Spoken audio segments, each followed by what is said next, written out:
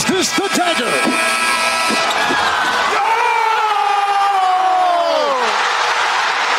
Illegal substitution, too many men on the field, Saskatchewan. Gizmo has a block and the sideline. He has not stepped out. He may go all the way. He needs one block and he'll do it easily. Promise Mess I wouldn't do this. McDavid stops up. What a move. Shoots. Scores!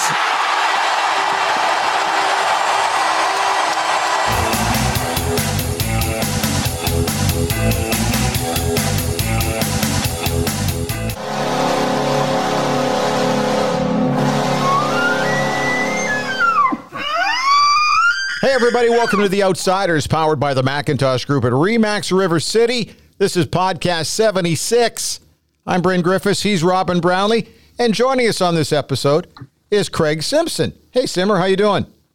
I'm doing great, Bryn. How are you and Robin doing? I'm glad to be on with you. Thanks for including me in your show. No, it's a privilege to have a guy who played 10 years in the National Hockey League with Pittsburgh, the Oilers, and Buffalo, two-time Cup winner. And now we're about ready to get a season underway. Before we start talking about teams and that kind of stuff, your team has been broken up a little bit. You and Jim Houston, Huey's decided it's time. Yeah, it was wonderful actually before the pandemic, getting an opportunity to share in his nomination into the Hockey Hall of Fame. I think it's such a fitting testament to his excellence and all the great work he's done, not just in hockey. I mean, many years in baseball as well. But, it was a weird year last year, not getting an opportunity very often to work with him. I only had a couple of games in Vancouver. He wasn't traveling, a number of things with his family that he had to stay close to. But like any long career, the thing that made me feel good talking to him this year on this decision is just how calm and good he feels about making it. And one of the telling signs he said he went back to his first game sheet that some Jason Murdoch, one of our statisticians, came up with and found for him. And of course, it was written in handwriting and not on a digital format that you have here. And he goes, it was 42 years ago. And so I think it's a little easier maybe to be calm and be happy with your decision when 42 years have gone by of really great moments, special plays, special calls. And he's just a gem of a guy and will dearly be missed. But I'm so happy that he's in a good place moving along. Simmer, his career speaks for itself, but when you say gem of a guy, I remember listening to him back before I got to the Journal when I was in Kamloops covering the Blazers, and getting to meet him a little bit during all those years when the Oilers would play Dallas in the playoffs. It seemed, I remember him picking us up one morning. We were waiting for a cab. No, come with me. I got a car. He's a terrific broadcaster, but he's one of those guys, I think part of the longevity is that he was just a really good guy. I know that's a cliche, but that was my impression of him from getting to know him a little bit.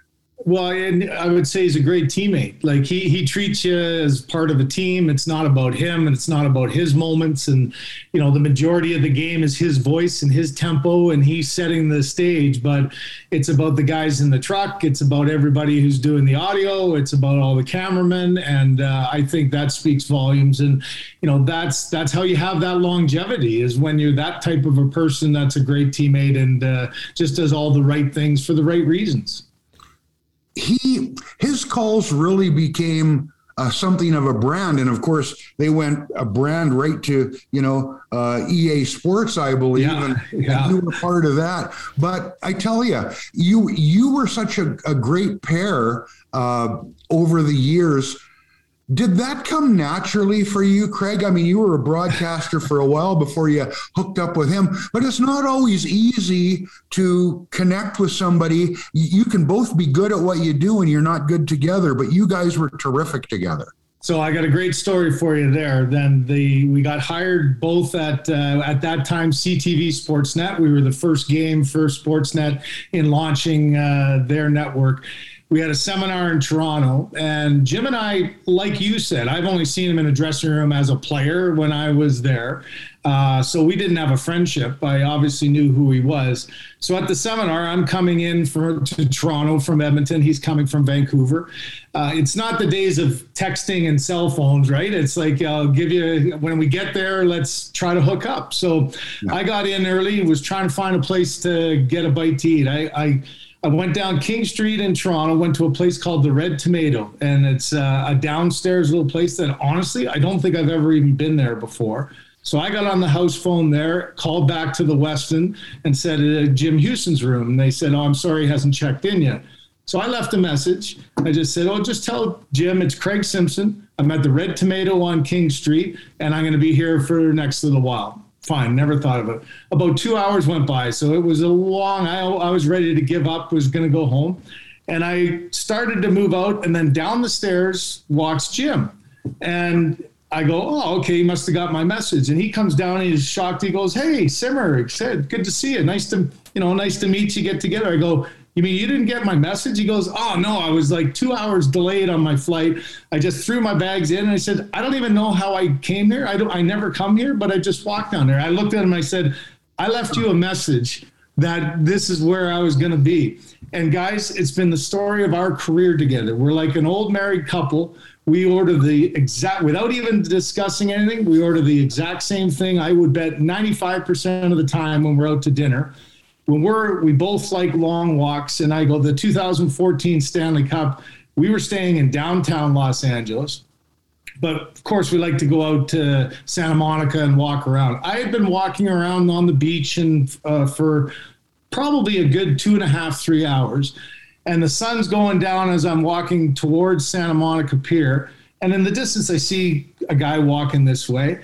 And I'm looking and I go, of course, Huey, like we don't even have to plan to have dinner. We end up in the same places, staying downtown, walking around. Here we are in Santa Monica. And I look at him, he goes, this is just a normal day for us. So, of course, part of the great things we had as a team, teammates, were talking about the game the night before the game. I mean, often we would do the game in our minds, what to expect, what the tempo is going to be, who the key players are.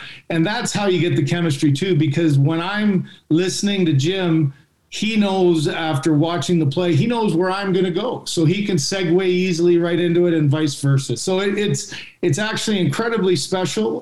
It's something that is a little bit mind-boggling from even that very first day that we met and we're going to be teammates. And I think it did show in the way that we did games together for sure. You would think at some point you get sick of seeing each other, but on the 22nd of March in 2008, you guys didn't do just one game. You did two, right?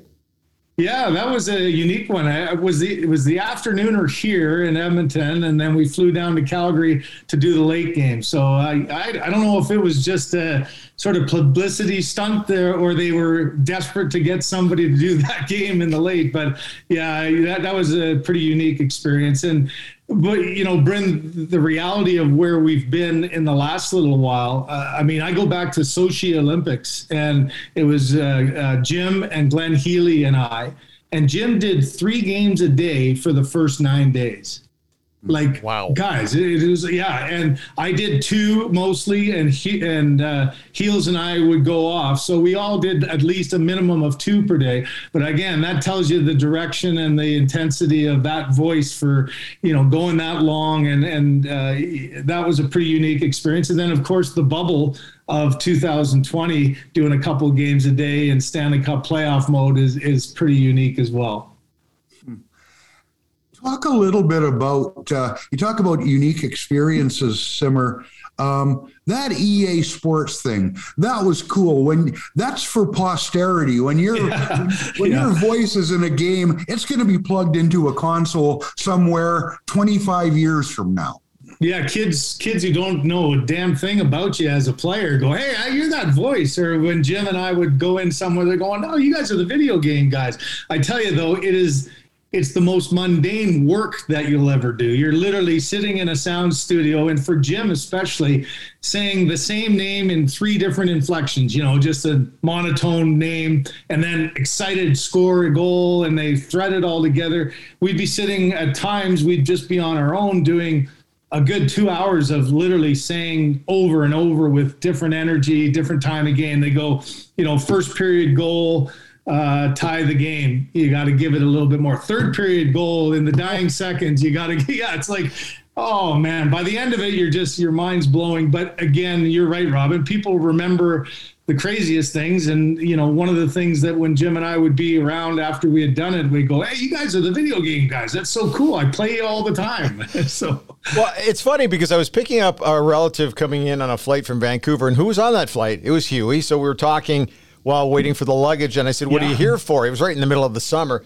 And he mentioned EA Sports. I said, well, what's that like? And basically summed up what you said. He said, you basically go through this rhythm, great save, Terrari, or whatever. It just, he said, it was really, he says, it's hard work, but it got a little tedious at times. I said, how long are you here for? He said, 2 or 3 days. And I went, what? Yeah. It's amazing, full days for him. You think of all the different people involved, at the names and the different inflections and nationalities. And his job was a lot harder than mine. But man, it at the end of the day, it's an exciting project to be a part of. But man, in the middle of doing it, you're going, why did I sign on to this again? This is a heck of a boring, long day. Why I found Chris Terrari's name out of the back of my head, I've got no clue, but nonetheless, it just shows my vintage. Hey, the other thing, and then we'll kind of move on to some other topics. Is there a game or a moment that stands out more than any other in your partnership on the air? Oh boy, because you guys have seen a lot, right? You've seen a ton. We've seen a lot. I mean, I guess for both of us, both doing our very first Stanley Cup final together. I did the one in 2008 when Detroit beat Pittsburgh, but I was in the studio on the panel, not doing color with Jim. We both did it together in 2009. And the save that Fleury made on Lidstrom coming off in the dying seconds, and just his call in the first, real time together that, like any player, as a player, you hope someday you have a moment where you're part of the Stanley Cup final and you get to, the buzzer goes and you're the champion. You never feel that as a broadcaster, but I think you always remember, your very first final and those moments. I remember it being, as a player, so much is happening around you that you don't really see what everybody else is doing when they jump over the boards and start throwing stuff all over, and Fleury having to dive across, and then his teammates knocking the net off when they go. As a teammate, it's live because you're interacting with them. Sitting above, though, it was kind of surreal going. It almost seemed in slow motion for me anyways. And then an opportunity to see, the exuberation of winning and then the desolation of losing. Like it really does show. You look at one side of the rink because the camera doesn't often go to the other where you're sitting above. I think it really stood out. And also getting, the only Olympics I did was in Sochi, and watching Canada win yet again was pretty special to get an opportunity to call the game's greatest players in, probably the biggest stage there. And that one sticks out to me as well, being that far away from everybody and from our families, but watching our country come up and have yet another great performance. Simmer, you mentioned some kid might be listening to you on the game console, not even realizing you were a hockey player because time flies. Yeah. I look down that road and it makes me smile. And it's a reminder, as Bryn and I constantly get on our show, how time flies. I remember, I want to say 85, 86 golf tournament in Kamloops. I was a relatively young reporter at the Daily News, and I was talking to Doug Bodger. Yeah. And we were all wild. What's it like to play with Mario and this and that? And he was talking about the team. We got this pretty good guy, this Craig Simpson. I hadn't heard of you at that point. He's a good player. Then I think of coming to Edmonton in '89. You were part of the club then. You was a coach in Edmonton. And now having gone on to the broadcast booth, if my math is right, you've pretty much now been a broadcaster for as long as you've done anything else, for as long as you were a player. Yeah. And some people go, hey, this Simpson guy, I kind of like listening to him. He seems to know what he's talking about, but they might not have any clue that you are a player. It's amazing how time marches on, isn't it? Yeah, and it kind of reflected that on me when Jim was saying, the 42 years since his first game. And my first, my situation in Edmonton, my back started giving me problems at about 24, 25 years old. I had to retire at 28. I know. So you're looking at your life and go, okay, that's 10 years. It went pretty quickly, but 28 is still a young man. What am I going to do? Where am I going to go? So my first hockey broadcasting was in 1996, guys. So how many of our young fans were even born in that stage? They have no idea of me as a hockey player at all. So I basically, if I do the math correctly, this is about my 20th year of broadcasting, and you add 4 years of being a coach with the Oilers there. So yeah, it's the longest. The only thing I've done longer in my life is our charity golf tournament, which has gone 32 years. Wow. So, but yeah, it does put it in perspective for me too, Robin, of how important it is to try to stay connected with today's player too, and understand how different. Like I sit in the booth, as you guys both would know, with no misconceptions. I said, God, I couldn't even play in this kind of speed now, and how the guys are so talented. And I'm not one that knocks the game at all right now. I look at it and marvel of the intricacies of guys with skilled coaches and the kind of work that you do in the off season to be ready to play day one. I marvel at it. And I think that will help and allow me, Robin, to continue to do this for probably a lot longer, because I'm not an old guy sitting back saying, when I played, this was better. I look and say, I couldn't even play today. And I think that helps you stay with the times and realize the skill set of today's players. Hey, when your career ended, and I'm with you, way too soon as far as I'm concerned, but did you not jump to Fox first? Was it not the glowing? Was that the glowing puck time? Well, yeah. So we all know Fox Sportsnet in the U.S. now. Myself, Kevin Frazier, who's now a star on Entertainment Tonight, and James Worthy, Big Game James of the Los Angeles Lakers. We were the very first show that launched Fox Sportsnet, and we were the pregame show in every market across the U.S. So we had 3 hourly shows for each time zone. But I remember going, it was a wonderful start to broadcasting, because nobody there knew anything about hockey. And there was a lot of neophytes just starting in the job of even producer in that. So I literally got to know how the producer works, how the director works, how all the audio, it was the best experience. But I went down to that interview. They said, I want to bring it down to Los Angeles. I was in the NFL on Fox studio, and this guy, Kevin Frazier, comes in, and I'm thinking, we just had 3 kids in 4 years. My back is really troublesome. I took the year off. So even physically, I was struggling. I said, but this will be a great opportunity to just get some experience. I'll just go down there. So the first thing Kevin Frazier says to me, goes, so where are you going to live? What do you want to do? I go, live? I don't even want this job. I just coming down he goes, oh, okay. I literally had about a 3-minute audition. And then the producer comes in and says, well, you're the guy we want. Here's what we're going to pay you. And I was going, whoa, this is how has that happened? But, I look back at it, guys, and it's the best start to understanding this game and separating yourself from being a player to then just being at the other part of the game. So it was a great start. Once they lost the national package at Fox, because I did the NHL on Fox with the glowing puck, and Kenny Albert was my first guy who was my partner there.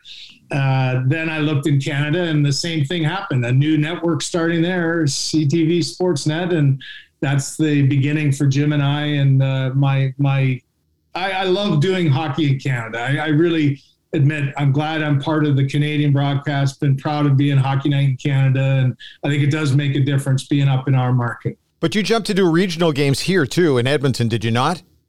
Well, so there's the other thing which brought me back to my earlier passion. If I hadn't have retired because of my back at 28, my path would have probably been from going from an older player who's already doing a little coaching to going into coaching.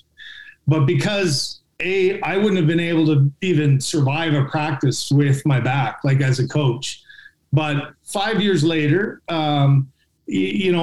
once we lost the national package again, so Jim Houston and I would do some regional games for Oilers in Vancouver, but we had our main thing was a national broadcast every week. And that's really what I didn't want to be doing a regional Oiler game. If I was going to have to do the Oilers, I'd rather be coaching and being around there. Yeah. So when we lost the national package, that was sort of the start for me to look to get back into the hockey realm. And, it was an amazing experience being a coach with Craig and Charlie and Billy Moore's, just a great experience. And, in the end, the jump back to the booth was a decision of how quickly could I become a head coach? Because that's ultimately where I would have liked to have been. And then looking at the opportunity again, life has a lot of little curveballs, as you guys know. Oh, yeah. And Harry Neal was kind of going to be gone on Hockey Night in Canada. And I go, if you're ever going to go back to the booth, that's the microphone you want to have, is to have, the main show on Hockey Night in Canada and jump back in there. So that's ultimately what happened. I remember talking to you when you were going to make the change. The thing that struck me, Simmer, watching you first play, then coach, you came into the coaching position with Mac T at about the same time. Maybe it had already started, but the way you communicated with players had to change. There was an old school way about, it was essentially, because I say so, I'm the coach. And it's completely different now with today's stars, Connor McDavid here, Leon Draisaitl, Nathan McKinnon. How big a shift has there been, because you've seen it all?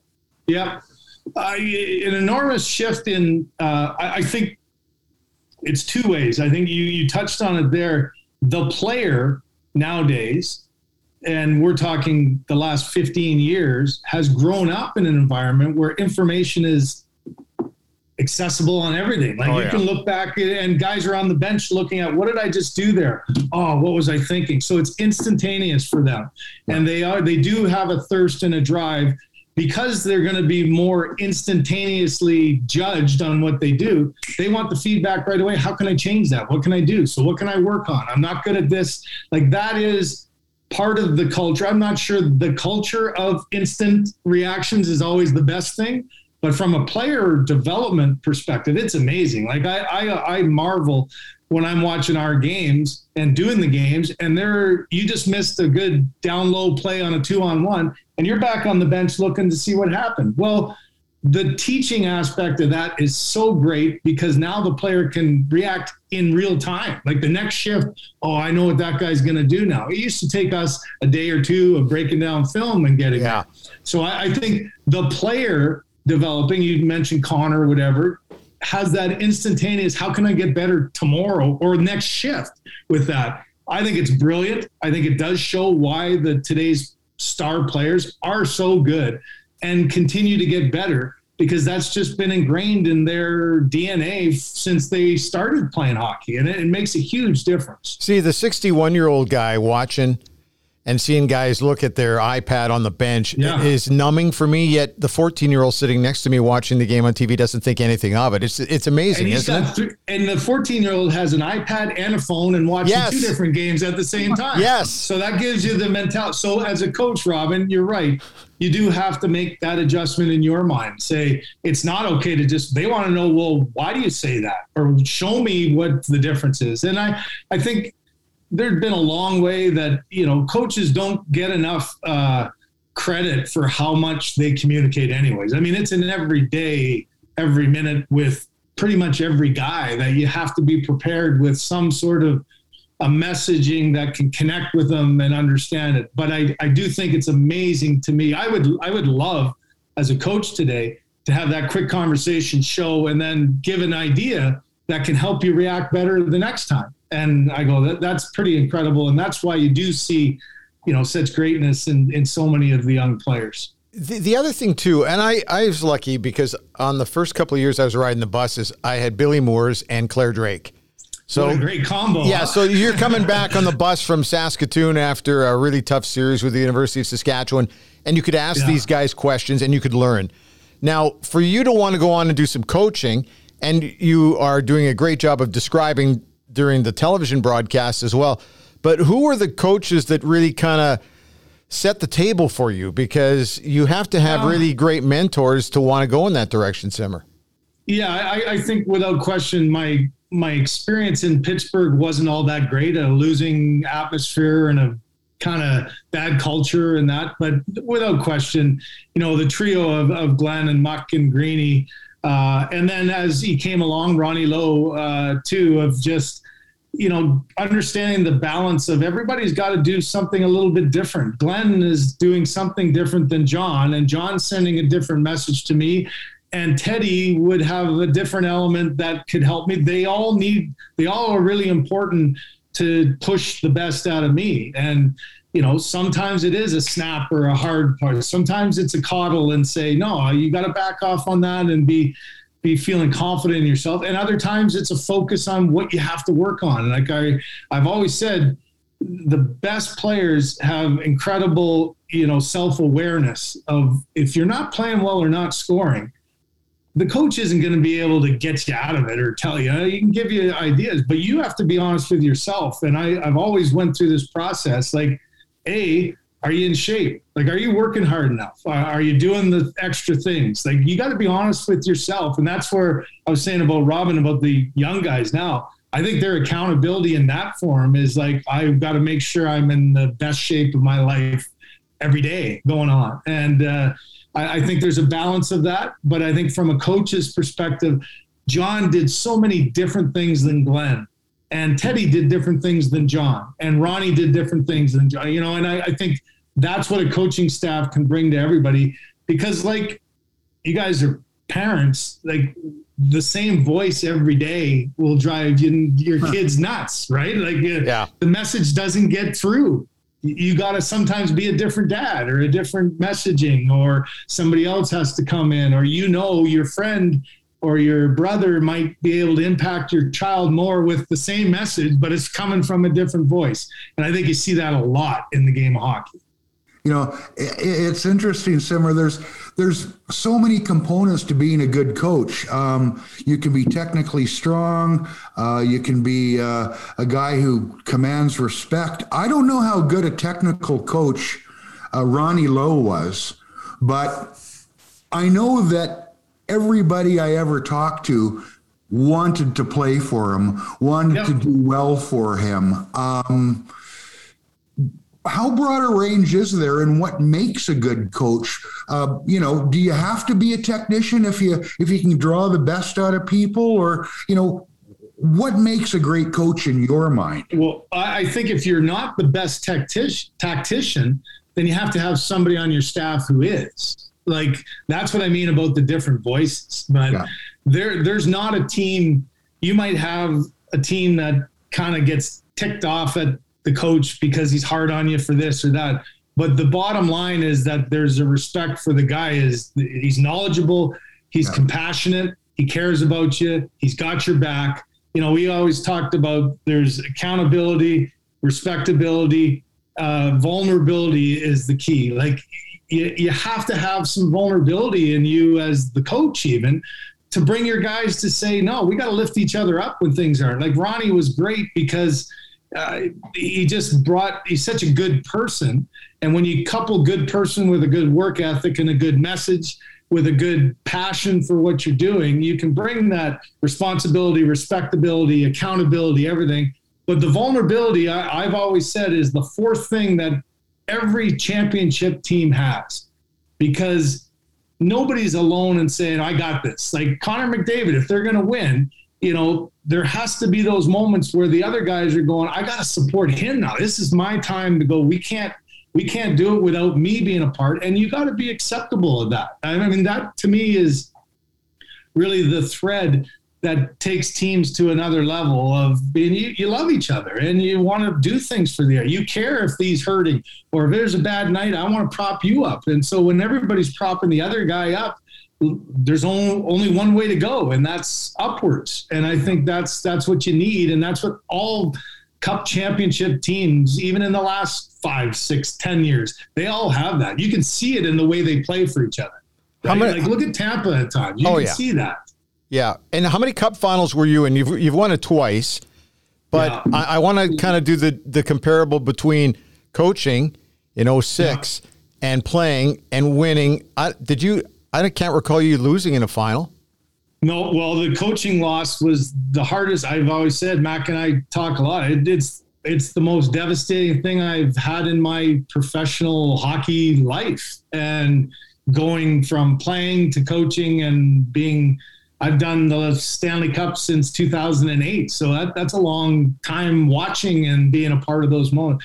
And the hardest part was just the feel you have for our players that have worked to such a high level for each other. There's the togetherness that they had too. And the breakthrough performances that guys had, individuals had, but they did it collectively too.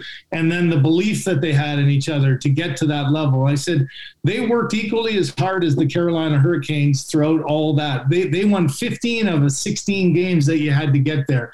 They did all those things to push through boundaries, to break through the glass, to literally go the extra mile for a teammate to make this possible, and they get nothing out of it. And I feel that way even as a broadcaster now. You respect the winning team usually wins with some incredible performances, but the losing team had incredible performances all along the way, but there's just no payoff for it. It was the worst experience of my life, but actually the best experience as well, watching our guys develop and believe and grow. I remember standing on the bench in second period of Game 5 in Detroit and just felt we're good. Because our players believed that they were actually a better team. We can beat these guys, and we're going to beat these guys. And I go, that's the power of sport. Did that Hemsky goal take them to the next level then? That ending was pretty. That gets you out of the first round feeling like you belong, because you came back and scored 2 quick ones there, right, to finish them off. Because you go back for Game 7 in Detroit, you're probably losing. And they had a pretty good year, Simmer. Detroit had a hell of a year. But you won it with those earlier games. Yeah. And I would say the same thing. We didn't lose the Stanley Cup in Game 7. We lost it in Game 1. Yeah. And I go, I another pit of a feeling after Game 6. We played probably the most perfect game of the playoffs in Game 6 of the final. What was it, 4-0 win or whatever? And I said to Mac, I go, Game 1 was it was the meltdown. It was the loss. And, you could take the injury to Roley in that, but we had a 3-0 lead. You got to win that game. Yep. And so I felt that would have been a night in Game 6 that the cup should be on the ice for us right now. And I go, that's a great reminder that, it's the 7th game we lost, but the cup was lost for us on Game 1. It's funny. We all see things through our own lenses, Simmer. I got to Edmonton in time for the back end of that 89-90 season, and I got to cover that last Stanley Cup team. Only home games, mind you, but at least I got to do it. Then we come along to this, and when you guys won 4-0, and I've been on the beat quite a while then, I came home and I remember thinking, and you're supposed to be arm's length from that you cover, but I thought, Jesus, these guys are going to win this thing. That was an ass kicking. I mean, they've got all the mo going into that last game, and I walked into that dressing room, and I've seen more pissed off rooms, but I've never walked into a dressing room and seen so much, players just crushed by the result. Not outwardly, but just dead silence. It was awful.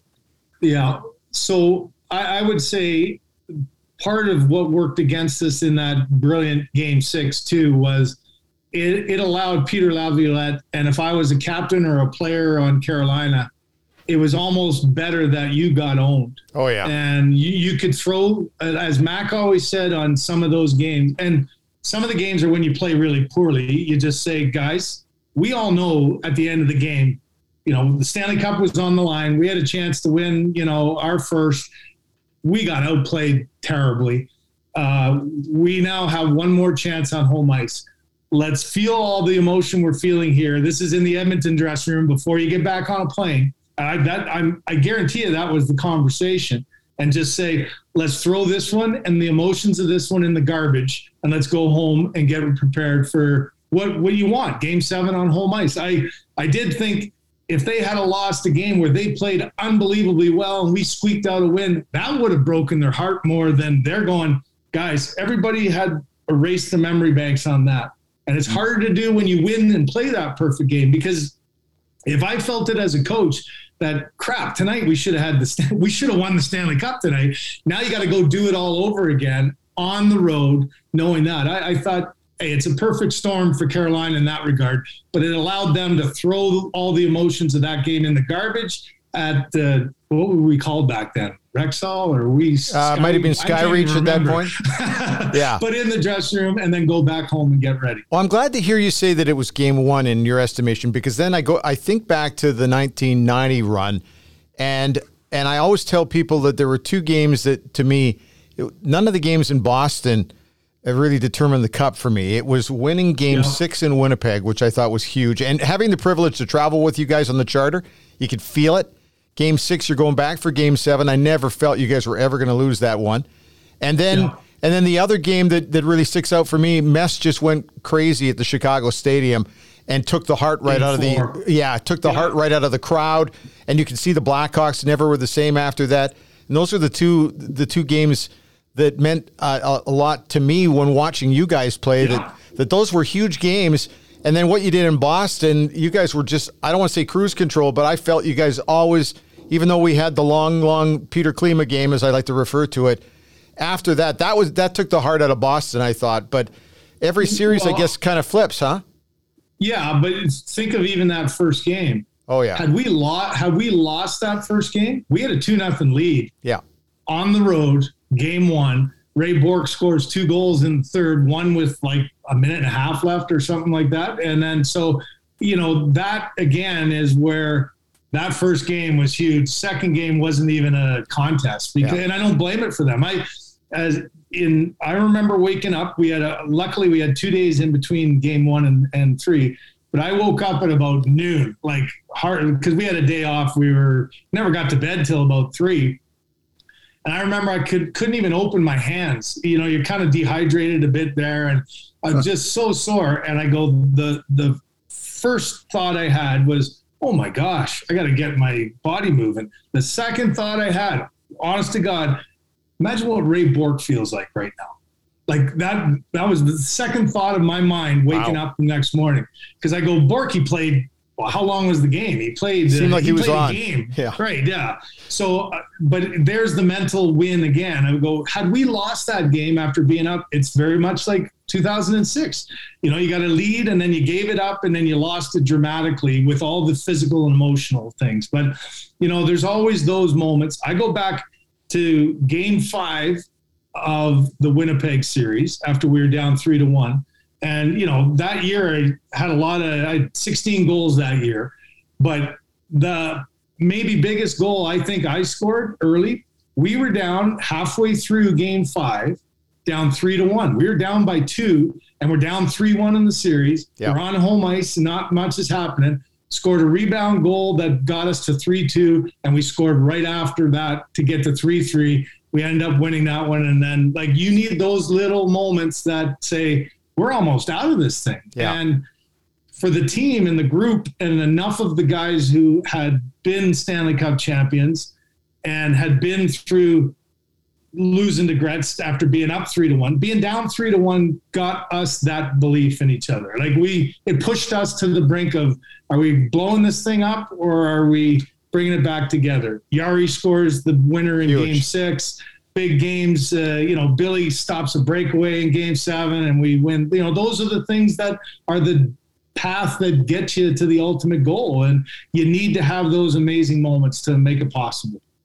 Simmer, this might be a bit of a grenade and it's not meant to be, but you're at the age now where you've got the perspective, and you touched on it earlier, talking about how good the players are now, as opposed to being that old guy who says, well, back in my day, it was better. When it wasn't better, it wasn't, the players weren't as good. But you've played with Mario Lemieux, you've played with Wayne Gretzky, you've played with Mark Messier, you're watching Connor McDavid.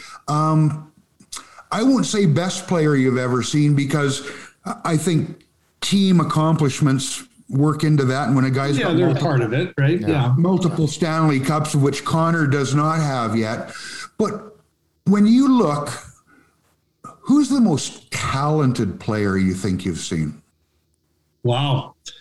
See, I even as a analyst that I am now, I've had a really difficult time throughout my life trying to compare eras. I think you have to have a stop and a start line. Like it's, you can run a 100-meter dash or a 400 or an 800 or the 1500, but I don't think you can't go from 1939 to 2021 and try to compare players across it.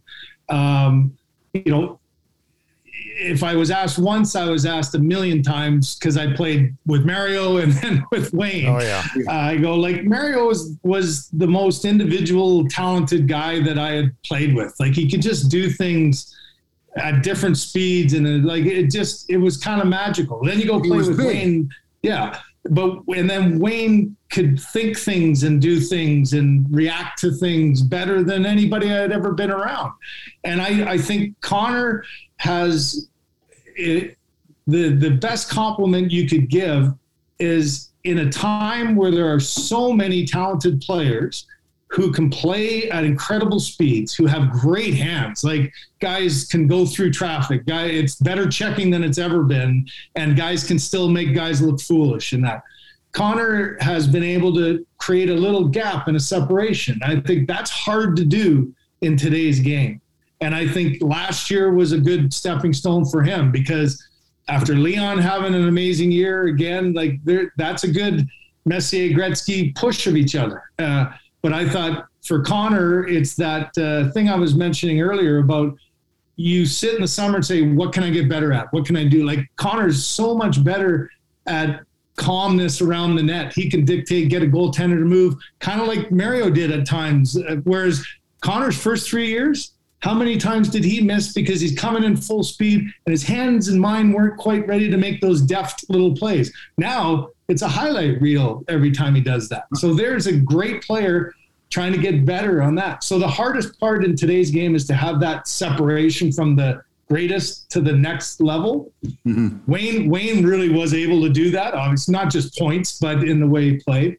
But I think Connor I'll be really fun and interested to see in what he comes up with this year, because, the checking that he faces is nothing like those guys back then had to. Like, they could make you look foolish. It's harder. It's faster. It's more difficult.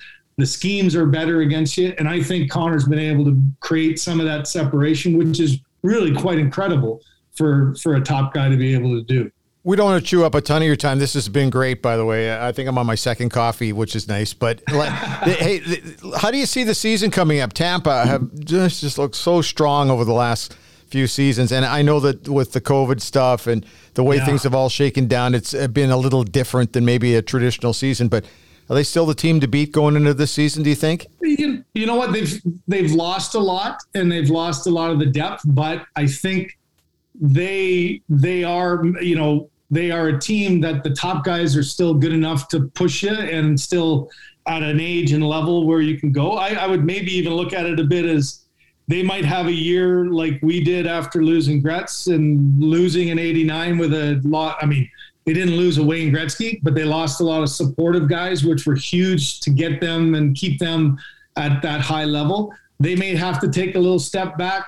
And then the younger guys who are coming up who've been around that environment are learning to play at that level and be the impactful guys that maybe can push them back there. But, you always have to beat the Stanley Cup champs. You guys have seen it every year. There's a measuring stick coming in. Yep. But I think this is a year that if I was another top team, I go, you're not thinking that it's a given Tampa's going to win. So it's wide open, in my opinion.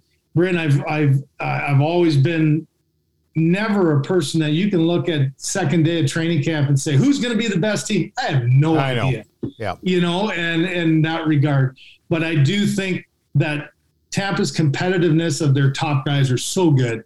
And even the younger guys coming up, you saw it a little like last year, guys who played no role in the 20 played a pretty good role in 21. So who's going to be that next guy that maybe can keep them relevant there?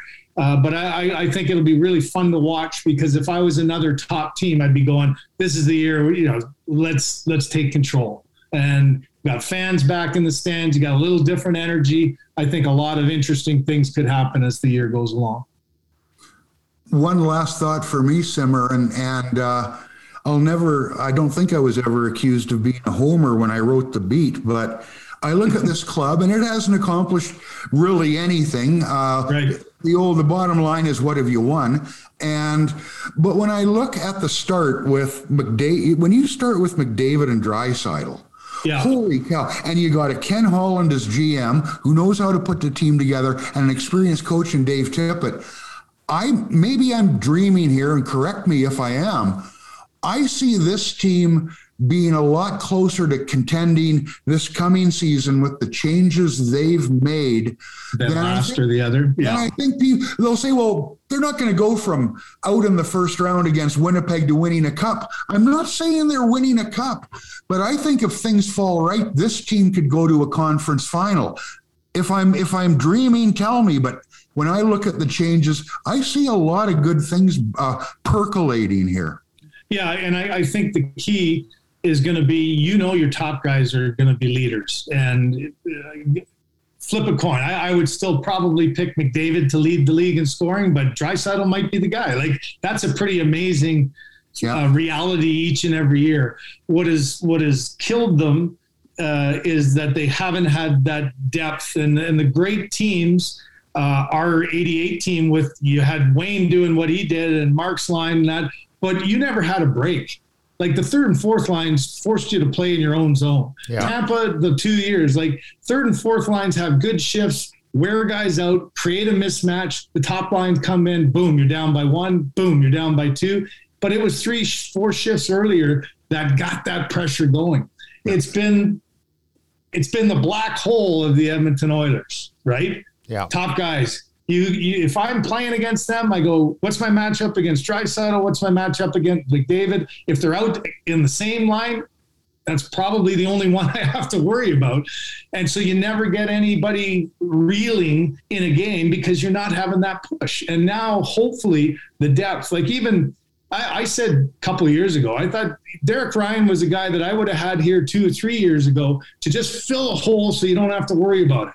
And have some consistency, consistent play, good work ethic, and build around that, and maybe can score because he can a little bit there.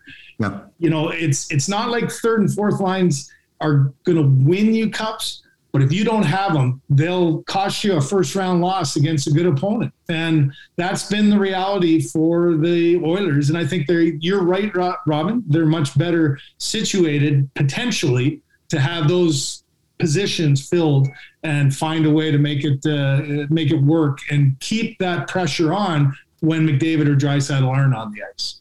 Before we go, I have 2 questions. The first one is, 20 years from now, when you're sitting down by the edge of the lake and you start to think back on your career, both playing and broadcasting. Okay, so playing, you mentioned Mario, Wayne, Mass. Then you look at broadcasting, Huey, Chris Cuthbert. That's blessed. You've been blessed, man. Absolutely. And I think I've always felt, I said about Huey being a good teammate, I always felt, never be intimidated by being around greatness. Embrace it and learn from it. I think that's been the great fortune of my professional hockey life, of saying, don't be jealous of other people. Like, I would love an opportunity if I was a young player now to play with Draisaitl or McDavid. Why wouldn't you? But you learn from it, and you try to always surround yourself with something that I learned something every day from playing with Mario Lemieux or Wayne Gretzky or having Mark Messier as a captain. You take a nugget out of everything that makes you a better person, makes you a better player. Same thing in the booth. The magic of being with Jim, said he's had the most influence on me in my broadcast life for sure. But at the thread of it all was friendship and, caring for each other.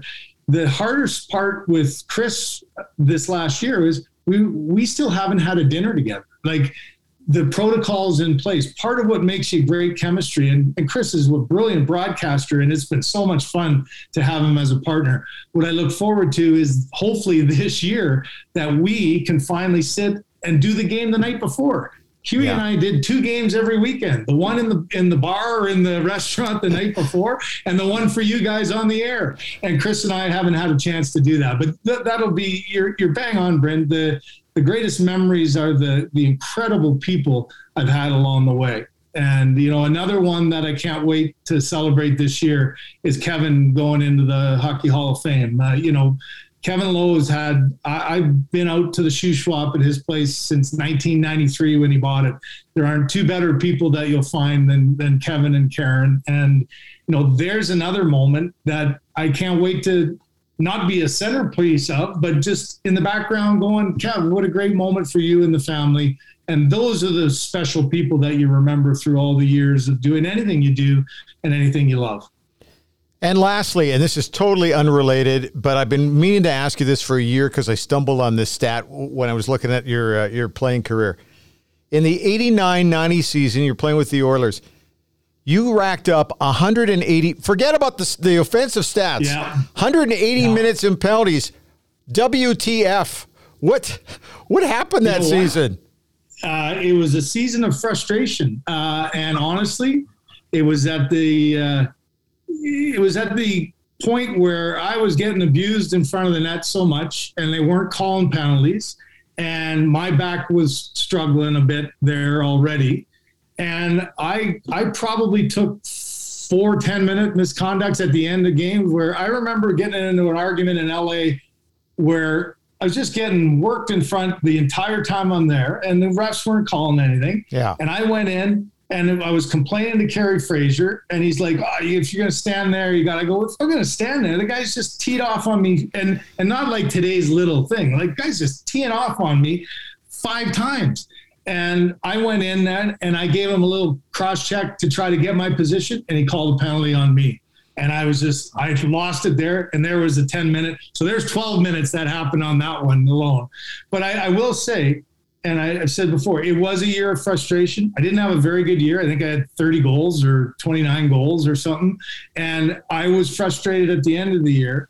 And the great thing about that was, again, your teammates and your mindset of going, to me, and I've always said this, and Gretz always said, there's 3 seasons. There's the regular season, there's the playoffs, and then there's the Stanley Cup final. Because the Stanley Cup final is different than the playoffs, too. But I go, so my regular season was 180 whatever minutes and a bad year offensively. You're frustrated. Playoffs are my great, the great unknown. I said, all I have to do is focus on this now. Forget about all the bad things that happened. And I said, I had my best playoffs. I had 16 goals and 31 points, and the rest was history. But there's that whole, And you get to hoist the mug. And there's that self-evaluation, as they said. I knew that kind of mentality going into the playoffs would be detrimental. So you got to wipe it clean, start fresh, and get going from there. Wow. I tell you what, had defensemen not been able to do what they could do to you during the years you played, you would have played 15 years. Yeah, I know. And it was unbelievable. That's the bad old days, because I tell you what, you had to have some big time jam to stand around in front. There were no pretty goals scored there. No, there wasn't. But you know what? It was such a good fit. The way that Glenn and Mark played, it was a good compliment. Again, the magic, and Bren, you asked about those moments of remembering. I mean, to have basically 4.5, 5 years of Mark Messier and Glenn Anderson as your line mates and win 2 Stanley Cups with them and learn how to play at a higher level, a different level. I mean, those are the things. But part of the thing that I complimented that line was be disruptive in front. Those guys are so disruptive everywhere else. It worked pretty well for a while. Mission accomplished. Hey, thanks for your time today. We'll try not to bug you during the season. This has been great. Really have enjoyed it, and keep up the great work, okay? Appreciate it, guys. Brent, Robin, anytime. Thanks.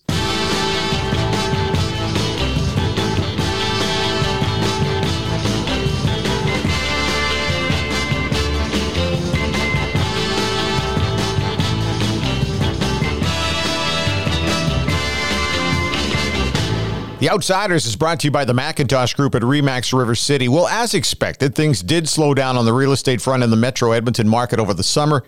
That's no big surprise. We all kind of knew that was coming. Brent's been saying it for months. But if you're finding that your household is a little on the small side right now and your current family roster is growing, then now's a good time to track them down. Give them a call at the Macintosh Group at RE/MAX River City, and they can assist you with the sale of your pick or your purchase of your next superstar. You can find them at 780-464-0075 or macintoshgroup.ca if you want to send them an email, and they would love to chat with you. They can get the process going with a complimentary evaluation of your current home. No obligation, no deadline for this offer, but don't let the market pass you by. It's been really quite strong this year. They're very happy with the way things have gone, both buyers and sellers. Anyway, get a hold of Brent or any of his team members at the Macintosh Group at RE/MAX River City.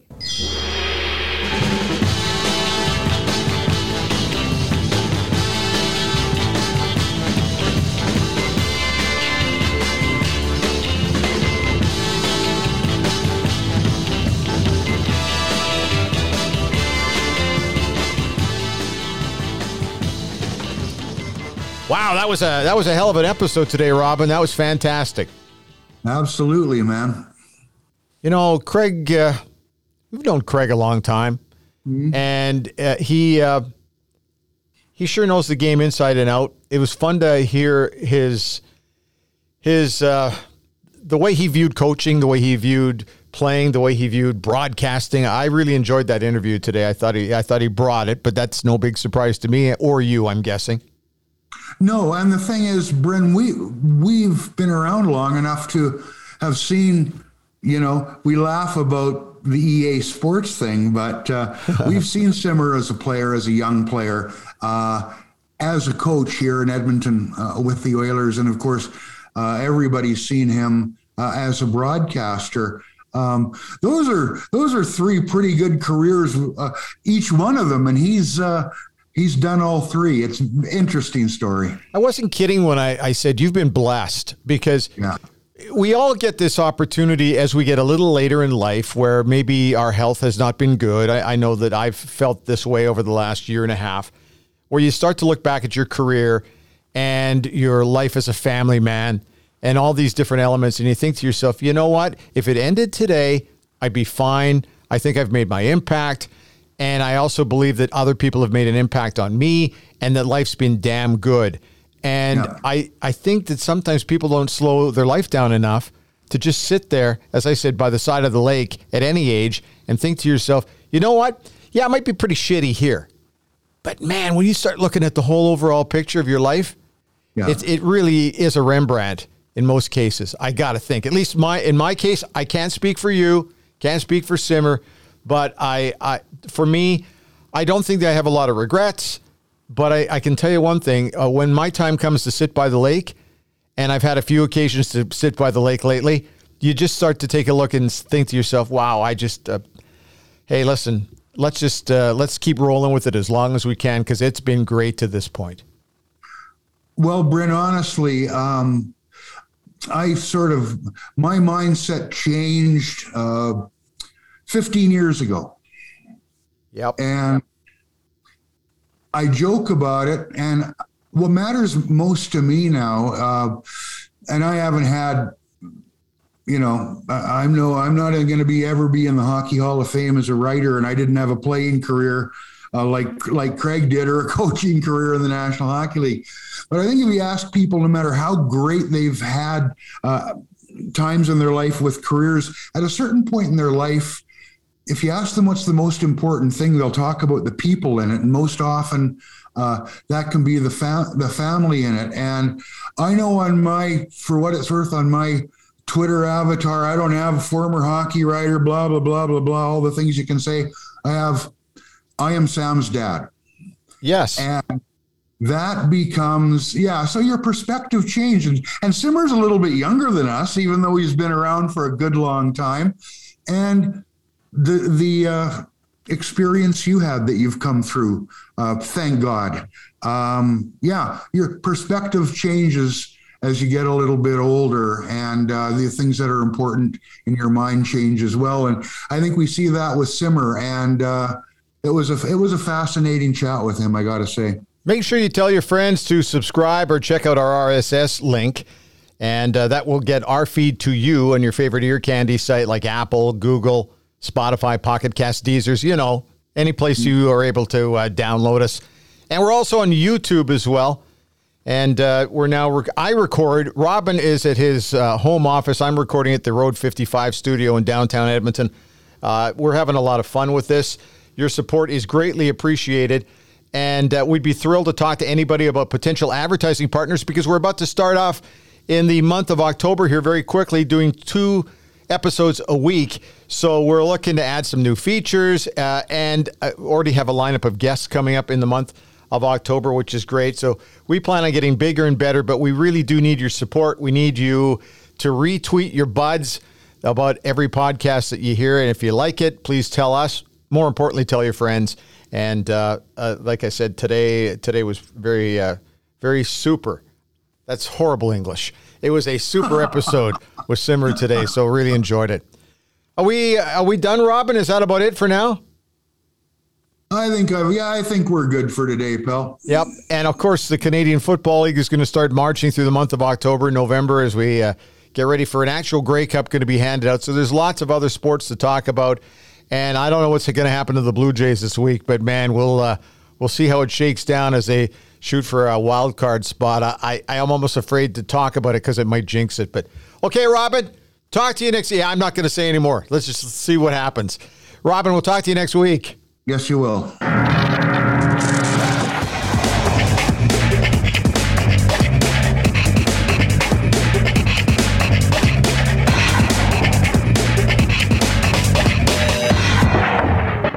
Bye-bye, boys. Have fun storming the castle.